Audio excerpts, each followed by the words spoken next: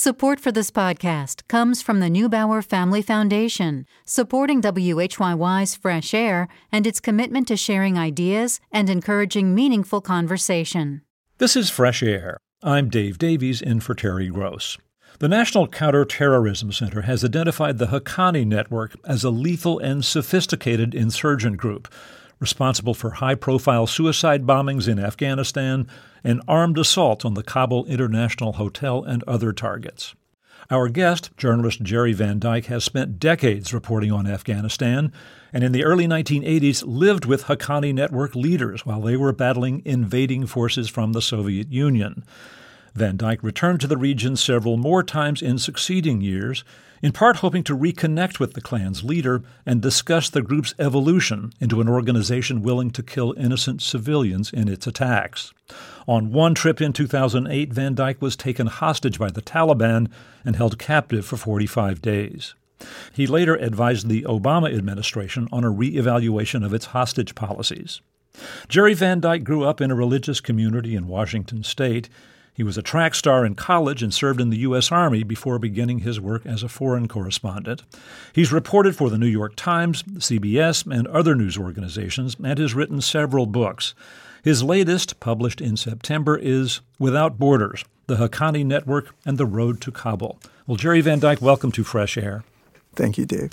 You say in the book that the Haqqani Network is maybe the most powerful jihadist group and family in the world.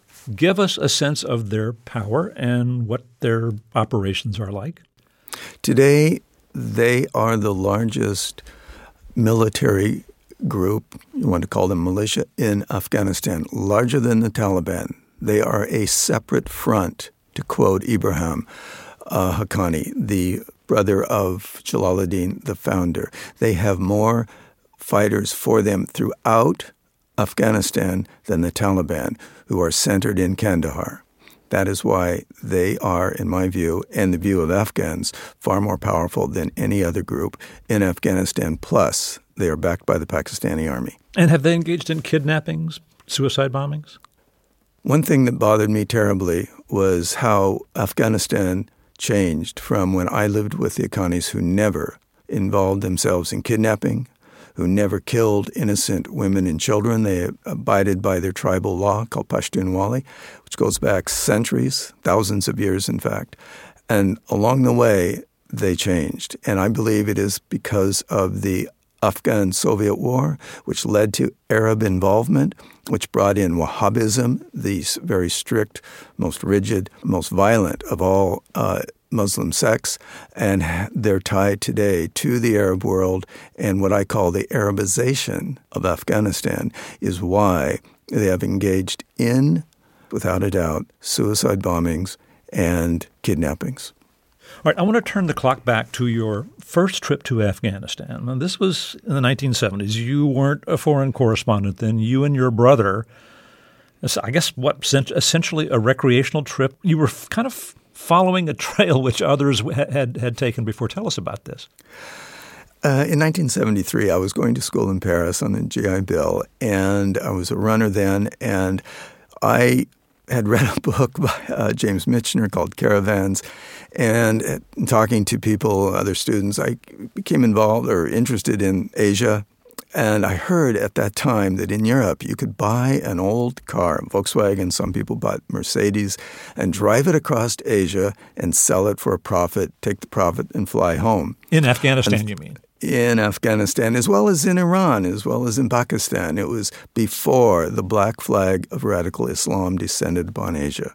So I went to Northern Europe and Germany to run, to try on what's called the International European Track and Field Circuit to earn a little bit of money. Came back, bought an old Volkswagen, called my parents and asked if my younger brother could drop out of school and join me. And to this day, my brother and I don't know why our mother said yes. And we drove a car, an old Volkswagen, across Asia on what today is called the Hippie Trail. We ran out of money in Afghanistan. It was late summer in 1973. Afghanistan was what I would call a most romantic place. There were long camel caravans going silently through the streets. Schoolgirls wore knee socks and laughed, carrying their school books. at least half of the women dressed like women in Paris and in New York. There was a discotheque. There were 11 movie theaters. There were also 5,000 to 6,000 North American and European hippies there. And it is they who brought, this is the bad side of that time, brought Afghanistan into the international drug trafficking markets. So you were describing how you and your brother had gone to Afghanistan, driven there like a lot of North American hippies and European hippies in 1973, and found it an enchanting place, just as the country was sort of unraveling into civil conflict. And, you know, the battle between pro-communist forces and others led in 1979 to the Soviet invasion of Afghanistan, which made it a huge international issue. And in 1981, you go back to Afghanistan, or to Pakistan and Afghanistan, for the New York Times. You find your way through the mountains to the Haqqani family, the ones that would later become the notorious Haqqani network. Just tell us what your experience was with them. During that time, well, it started in 1979, and I saw the Soviet tanks enter Kabul, and I said to myself, I have to return. The romance of Afghanistan that I knew in 1973 was still very much a part of me. So I was able, with the New York Times, to fly to Pakistan, make my way into the tribal areas of Pakistan along the Afghan-Pakistani border, and hike with a series of guides who did not like me at all, riflemen, up into the highlands and the mountains of eastern Afghanistan. It wasn't until we came upon a man who was being put on a camel, which I will call an ambulance, who had been hit by a Soviet machine gun from a Soviet helicopter for the 3-day ride back to Pakistan, the only medical facility there. There were no doctors in the mountains, no doctors anywhere, no medical facility up in the mountains. It was then when they saw that I think I had aspirin, and I gave him, that I was on their side. And then everything changed. I was their friend. I was with them, and they would protect me. And so we traveled. We walked higher up into the mountains and then down into a valley where the entire, a large village was, you could tell, had been bombed and strafed, and it was silent. There was no one else there. We came to a large compound, 10 feet high, very high, thick walls, opened the doors, and inside I entered the world of the Mujahideen. Mujahideen, again, meaning holy warrior. There were 18 men, and they took me up into a small room, and there were 3 men on their knees on the floor, on a dirt floor with a map in front of them. And a man came over with a white beard, solid, about 6 feet, spoke perfect English, and he gave me a plate of honey to go with my tea. And he said, "We will talk soon." His name was Jalaluddin Haqqani. I had no idea who he was, what he represented, or how powerful, of course, that he would become. Yeah, he became one of the most infamous, terrorist leaders in the world.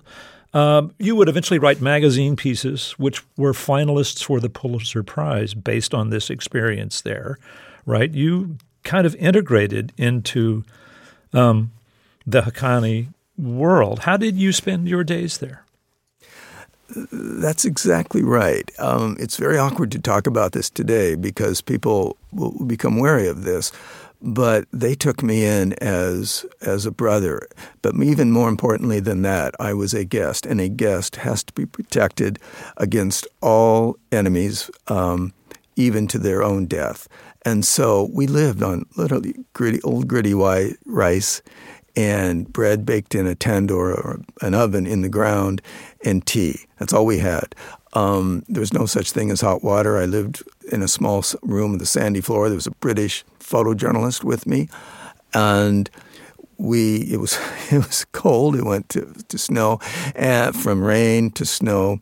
But what I noticed always was that every day, 5 times a day, Jalaluddin would climb to the top of his house.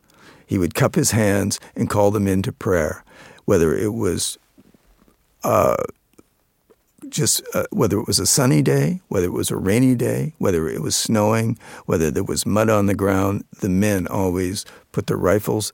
And by the way, these rifles were not rifles there were no Kalashnikovs, no Soviet rifles then. They were simple old 6-shot Lee Enfield rifles, the same rifles that we used in the U.S. Civil War. They had absolutely no modern weaponry whatsoever. The CIA operation to what's called Operation Cyclone to later fund them did not yet exist, or certainly hadn't manifested itself. You know, I've seen pictures of you from this trip, and you are wearing traditional Afghan dress with a large turban on your head. I can imagine what it was like to get used to that. Did you feel in a way transformed kind of into a somewhat different version of yourself? Oh, yes. Oh, yes. But I also knew, and this came later in a serious fight down in Kandahar, that this was not my war. I was on their side because I admired them. I admired that they had nothing, that they would always make sure when we ate that gritty rice at night and that tea that I ate first. They always made sure that I had bread before anyone else. And once when I said there's no hot water here, they actually boiled hot water for me so I could take a sort of bath. It was this brotherhood, this sense that I was one of them. They were also sophisticated enough, or Jalaluddin was, to know that I represented maybe the most powerful newspaper in the world and was perhaps going to write about him. I don't know to what degree he knew that then, but even so, I was taken as one of them. And when they would walk by me, they would always, as many Afghans do, put their hand on their heart and lower their head and say, Astali Mashe, may you not be tired and God be with you. And it was that way when we would hike through the mountains. They always made sure I was protected. And the most vivid memory I have of that is when it came time for me to leave. And I did so reluctantly, but I knew I had to keep going. But on the way out, Jalaluddin bought 2 camels. I don't know how much a camel cost. And half of his men, that means 9, maybe 10 men, and we walked single file through where the Soviets had, with their helicopters, dropped mines that afternoon, through a minefield, and those men walked in front of me. 2 of those both our camels stepped on mines. They were slaughtered there. Their scream was loud in the night, because by then it was nighttime. But those men were willing to walk through a minefield, single file, ahead of me to protect me, a guest. That told me so much. I've always held on to that. In writing about this, you use the term we. We went on these missions, and they say, you write that they gave each man a Lee Enfield rifle. Did you carry one? I've never said this before. Jalaluddin loaned me his AK-47 once, and that's when I realized that this was dangerous. I had met in Washington before I had the opportunity to go with the Times, with the Washington Post, and a fellow said to me who had been in combat elsewhere, he said, if it gets really delicate, if it gets dangerous, there will be a weapon around, take it. And I remember that. And so when Jalaluddin gave me his Kalashnikov, I carried it. Yes, I did. And did you ever fire it? Did you participate in the attacks? No. I couldn't do that.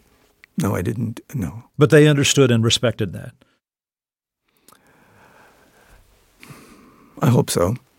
It's interesting because I know that from reading the book, decades later, Jalaluddin's brother Ibrahim would speak of you with a certain level of reverence, which I assume was rooted in that time. So there was a bond formed, wasn't there?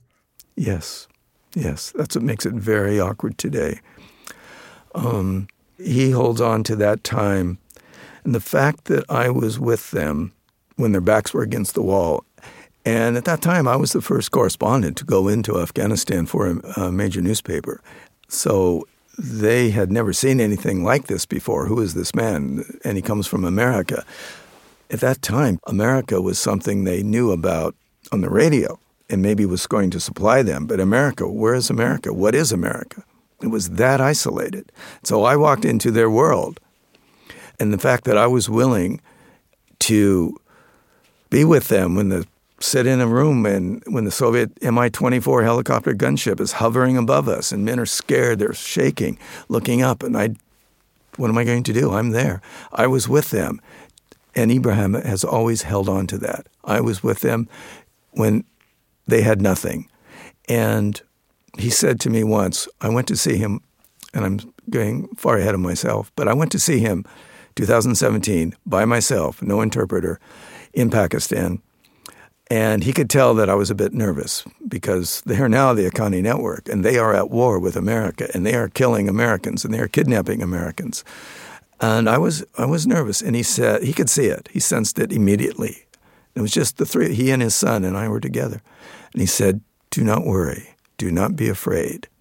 You were with us when we were fighting jihad. If you have no friends in the world, you can always come and stay with us.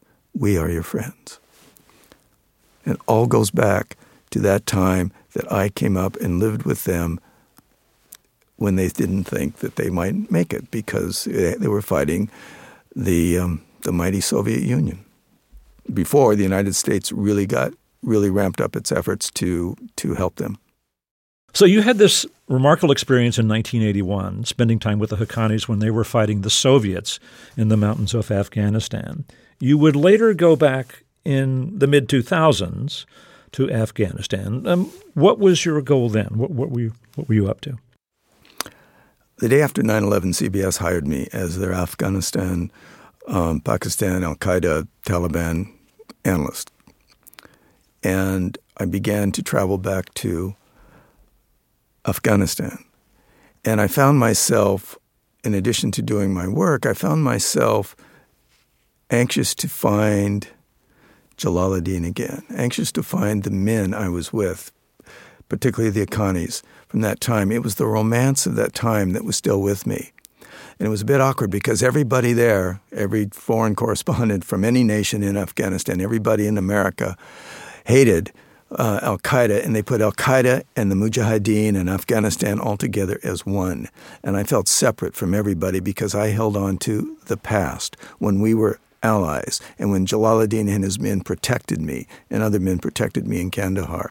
And maybe we should just note what had happened in the intervening years. You know, in 1989, the Soviets left, and the country kind of broke into civil war, and eventually the Taliban came in and took over in 1994 until 9/11, when people will remember the United States invaded, overthrew the Taliban. But by the mid-2000s, right, you had a U.S. government-supported regime in Afghanistan, but there was then a Taliban insurgency, right, supported by Pakistan?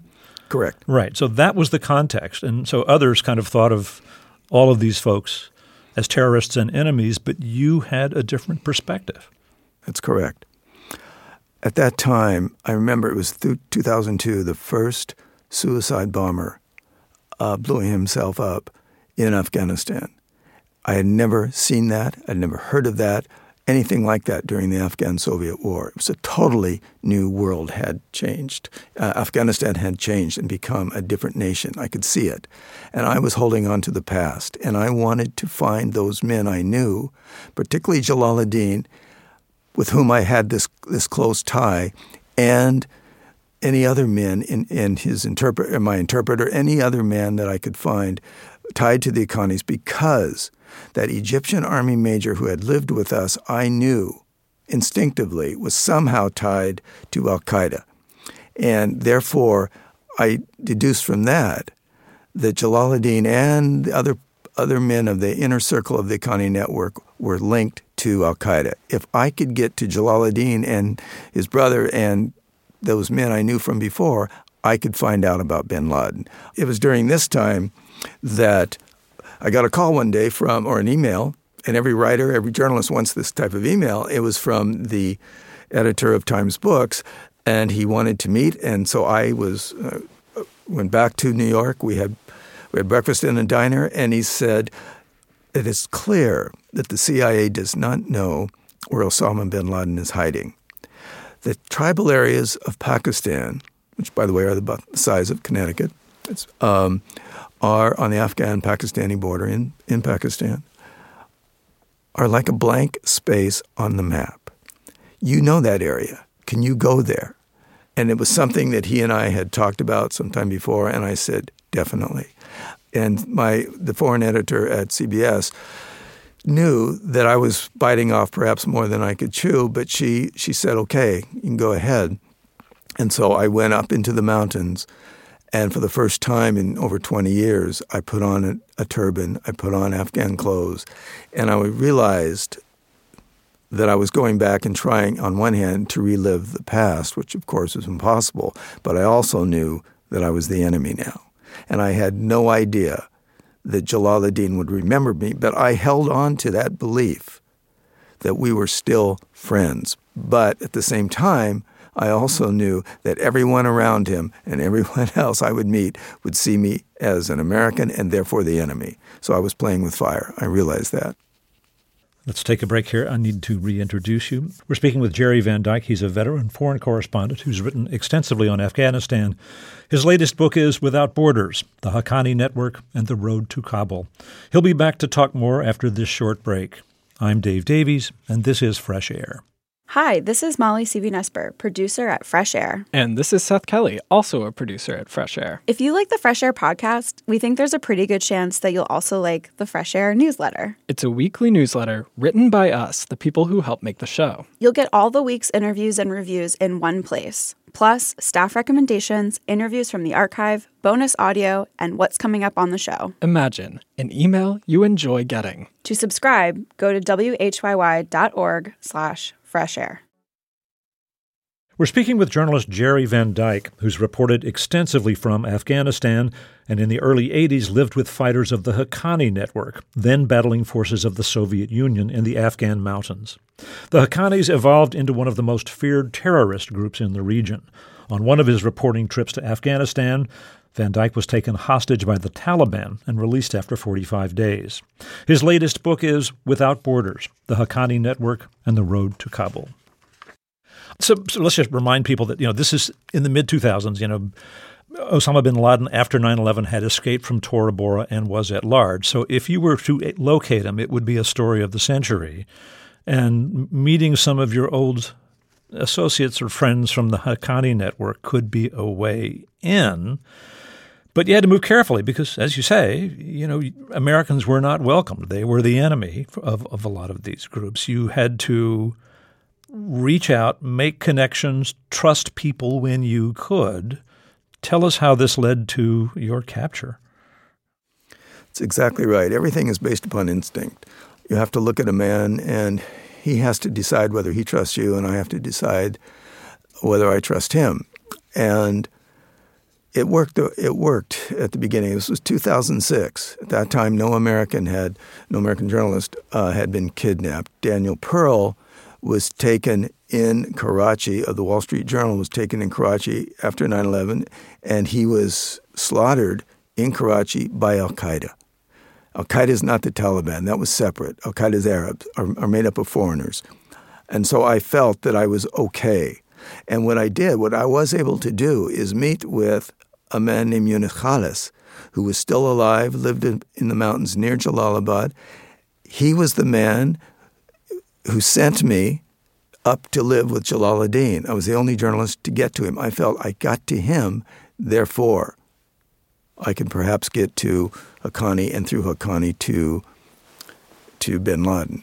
And so it took a long time, 7 months of living off and on along the border, meeting with the Taliban, playing with fire. I accept that. I'm not married. I didn't have children. I don't have children. Therefore, I could live like that. And I was also driven to do this out of my desire to reconnect with the Haqqanis for reasons I could not explain at the time. People asked me, and they were rather incredulous that I would want to do something like this. After 7 months, I finally found someone I felt I could trust. We made our way down to Jalalabad along the border. I was with a group of men. The night before we were to cross into Pakistan, into the tribal areas, I got a call from a member of parliament, a former Mujahideen leader who I'd used as my guide to not just to set this up, but to encourage me to go and to say that I would be fine. And he called and said in so many words that what you're going to do is dangerous and I advise you not to go. But I did not, for the first time, listen to my instincts. So I believe you said that you took these trips with Taliban 4 times when they said that you can trust our word, you will be safe. And then the fifth time you weren't. Do I have this right? That is correct. Over those seven-month period, I met with the Taliban 4 times. So tell us about that fateful trip where it went badly. On the morning of February 16th, my fixer, whom I thought I trusted, my driver, and I, and a member of the Taliban who had crossed the border and was to be our guide in a car from Jalalabad toward the Pakistani border. We took a gravel road off to the side. We stopped in a field. I remember hearing a bird sing, and I looked at a tree, and I knew now that I was now going really into a world that I had no power in, and that it was going to be very delicate, but I knew that I would not turn back. And I was getting ready to go up, start to climb, and my fixer said, "Be sure to pay the driver money." And I said, "That's right, I owe him," because he had been driving me for the last week. And I went over and I gave him some money. And he came up to me and he did what no Afghan had ever done and has never done in all my years there, is he hugged me and he kissed me on the cheek. And what he was saying was, "Goodbye." And I did not know that he was trying to protect me, but he was also saying that what you're doing is going to risk your life. You're going to risk your life and you may not return. But I wasn't aware of that. I let my desire, my drive to go up into the mountains to find Jalaluddin, to find bin Laden, to overrule everything. And so over the next 8 hours, we began to climb. By then, there were 4 of us. I had 2 bodyguards. We were about 20 yards apart in single file. Up into the mountain, a rifleman in front, 20 yards behind him, another rifleman, then me, and then 20 yards behind me, my fixer. We came down into a valley toward sundown, walking single file, and I looked up, and I saw a small piece of black move behind a rock, and I froze. I said, "That's not a black goat. That's not a black sheep." And then that small black piece of what was actually cotton got larger, and it was a turban. Mohammed wore a black turban. The Taliban wear black turbans. And he raised his rifle high, and he shouted, and then they came out, spread out like 12 men, came running down the mountain, "Kenna, Kenna, Kenna," which in Pashto means get down. And my mouth was cotton mouth, and I said, "I'm dead. I'm dead." And I watched them hit their rifle barrels, go after my 2 fixers, my 2 guards. And the lead man, who carried who had a radio, a satellite radio, so I knew I was dealing with the Taliban, and this was extremely dangerous. And he asked where I was going. And at that time, I was dressed like an Afghan. I had absolutely no American clothes, except I had a pair of Timberland shoes. And did they speak to you? What did they say? "Where did you come from and where are you going?" And I said in Pashto, came from Jalalabad, I'm going to Peshawar. And I used the word, as you and I, as people pronounce it, we pronounce it in the West, Peshawar. I'm not saying for 1 second that I could pass off as an Afghan, but I knew a little bit. I could buy something in a bazaar and keep walking and people don't know. But after a sentence or 2, then I'm finished. You know immediately that I'm a foreigner.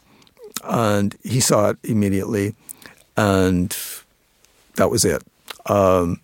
They took me higher up onto a ridge. They faced me west and sat me down, tied my hands behind me, and blindfolded me. And as soon as you become blindfolded, you lose all power, all sense of direction, all sense of the ability to do anything. And then I heard the rifle cock. And at that time, I was more like a sheep. I didn't think of trying to fight. I just looked west, and I could feel the soft wind. It was warm. flowing over me, and I thought of my father. My mother had died, and my brother and sister.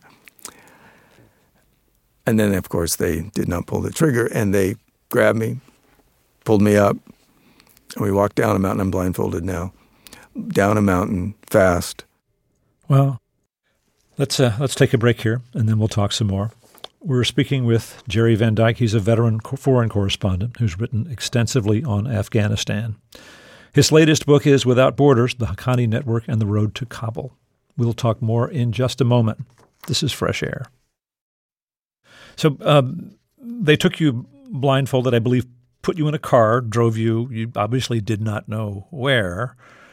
And you were kept there for many weeks. I believe you said you weren't tortured, right? You weren't beaten, but there was certainly a lot of psychological trauma, right? I mean, they actually, at one point, there were a couple of points at which you thought the end had come. They separated me from my guides. They drove me high up into a mountain, into a room, baked mud walls, chains by these cots, and I was there for 6.5 weeks as a prisoner. The first 2 nights, I remember the first morning I woke up. It's the best morning of my life because I woke up, I was still alive. The hardest parts were the mock executions.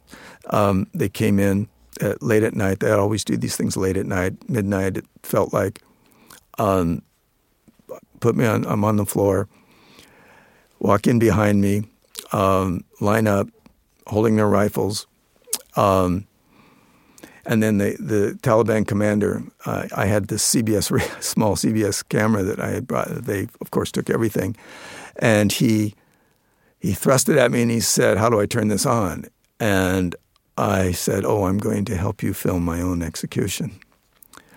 And he was eyes like cat eyes, as angry, and his eyes as bright and as shining and as scary as any man I'd ever seen. And I remember looking over at a man sitting on a small chair next to me, and he had to my side in front of me, on the right side, he was in a Kalashnikov on his knee, and behind me the man pulled out the knife. And the knife is what they kill sheep with in water buffalo. It's about 12 inches long. And, of course, they put it back. And so I went through 2 mock executions like this. And I remember it was the second one that was the most powerful for me because it took forever for me to put my back up straight. Because once you put your back up straight and you're terrified inside, and when you think of Jim Foley, you think of Stephen Sotlov, those people killed by ISIS, the incredible courage of them to be able to stand up, to keep your back up. It took me forever to keep my back straight and then to look him in the eye. And I said, "Okay, it's you or me." And by then it was just him or me. And I no longer thought of my parents. It was just to stay alive. And the second time when they put the rifle, Kalashnikov against my head, deeper into my temple, without breaking skin. And then I knew, and so I took my arm around and I knew I had to fight. And it was the proudest and the worst moment of my life. I knew that my father would be proud that I was not a coward. I was not a coward. And, of course, they let me go. So, no, they never touched me. They never harmed me physically. I was their guest. You're always a guest. It's like Jalaldin treated me well because I was his guest. 6.5 weeks later, they released me. I hesitate to ask you more about this because it's obviously still a traumatic experience for you. But you said you tried to fight them, and that's when they backed off, or? No, I raised my elbow to prevent him from going at me with the knife, which I thought he was going to do. He didn't. But the fact that I was willing to fight, that I did not give in, that I was going to do that, and then I kept my back straight and looked at the commander and said, "It's you or me," yes, it's the absolute worst possible night of my life, but also the best, because I I don't like to repeat this, but because I kept my back straight and I looked him in the eye and I was beyond fear. You enter a time when fear leaves you. Everything becomes primal. When you reflected back on the experience, what do you think was the point of the mock executions? No one has ever asked me that.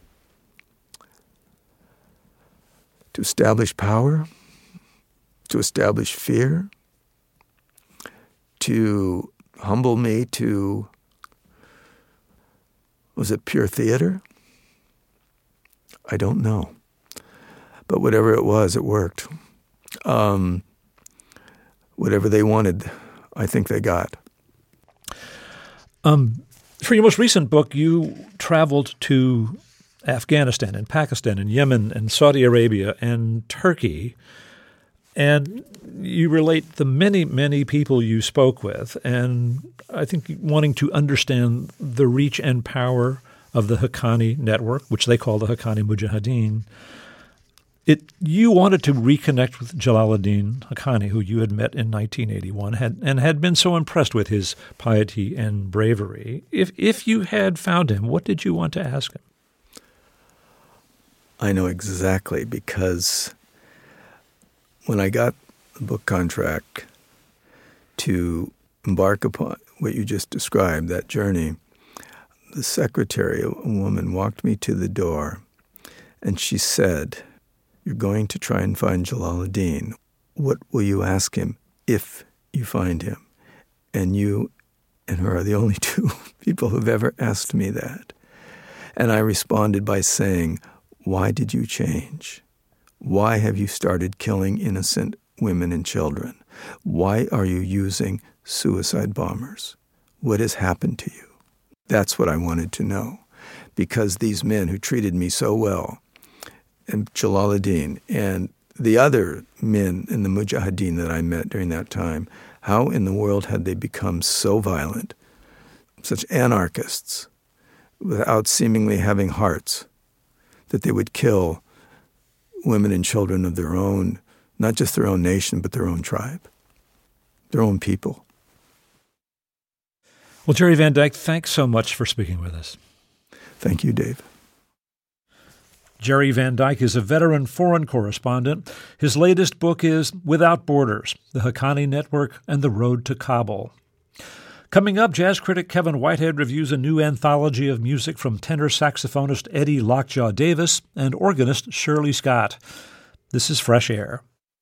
Jazz critic Kevin Whitehead says tenor saxophonist Eddie Lockjaw Davis and organist Shirley Scott had one of the great jazz partnerships in the late 1950s.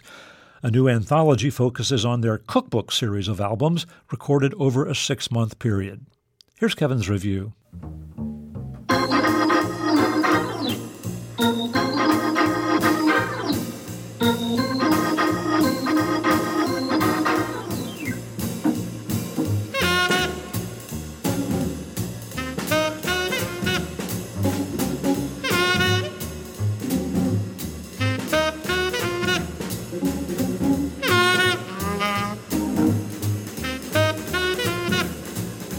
Heat and Serve, from a new roundup of tenor saxophonist Eddie Lockjaw Davis's 1958 cookbook sessions with organist Shirley Scott.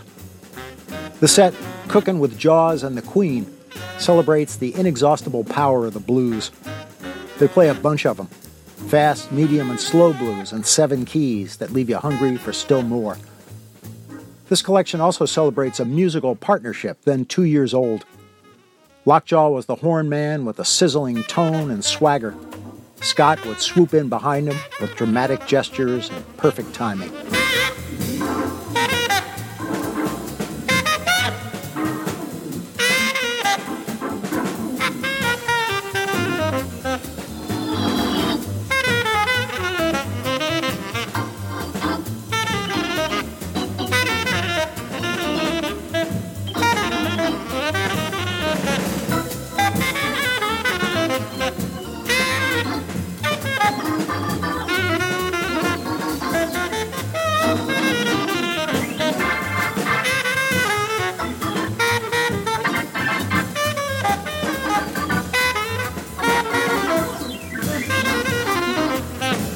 The Hammond B3 organ exploded as a jazz instrument in the late 1950s, not least in Shirley Scott's Philadelphia.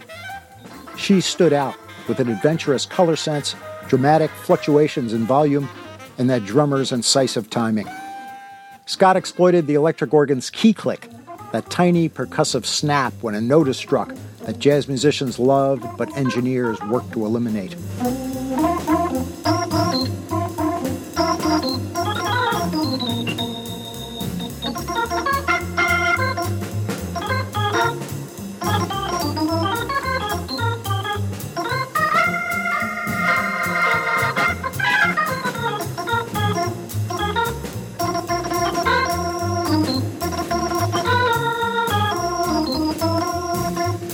Music from the 4-disc set, Cookin' with Jaws and the Queen, the legendary Prestige cookbook albums. Some of these sides by Lockjaw Davis and Shirley Scott were issued as 45s for the black neighborhood jukebox trade. They include some striking slow ones with lots of reverb to really lend a barroom some atmosphere. On the rev, tenor saxophone targets your ears like a Stinger missile.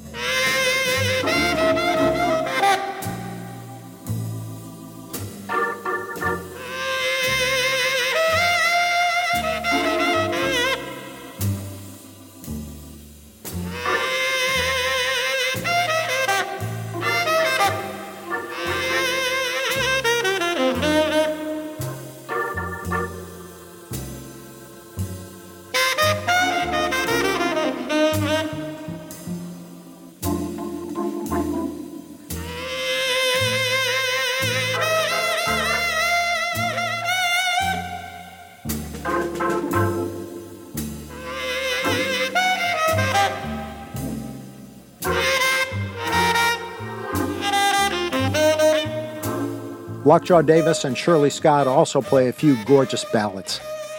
The saxophonist warms himself on My Old Flame. Then Scott follows with a surreal organ solo with an odd, throaty tone and eruptive, throat-clearing gestures recorded during December cough and cold season. Nobody, not even Sun Ra or Fats Waller, took jazz organ this far around the bend.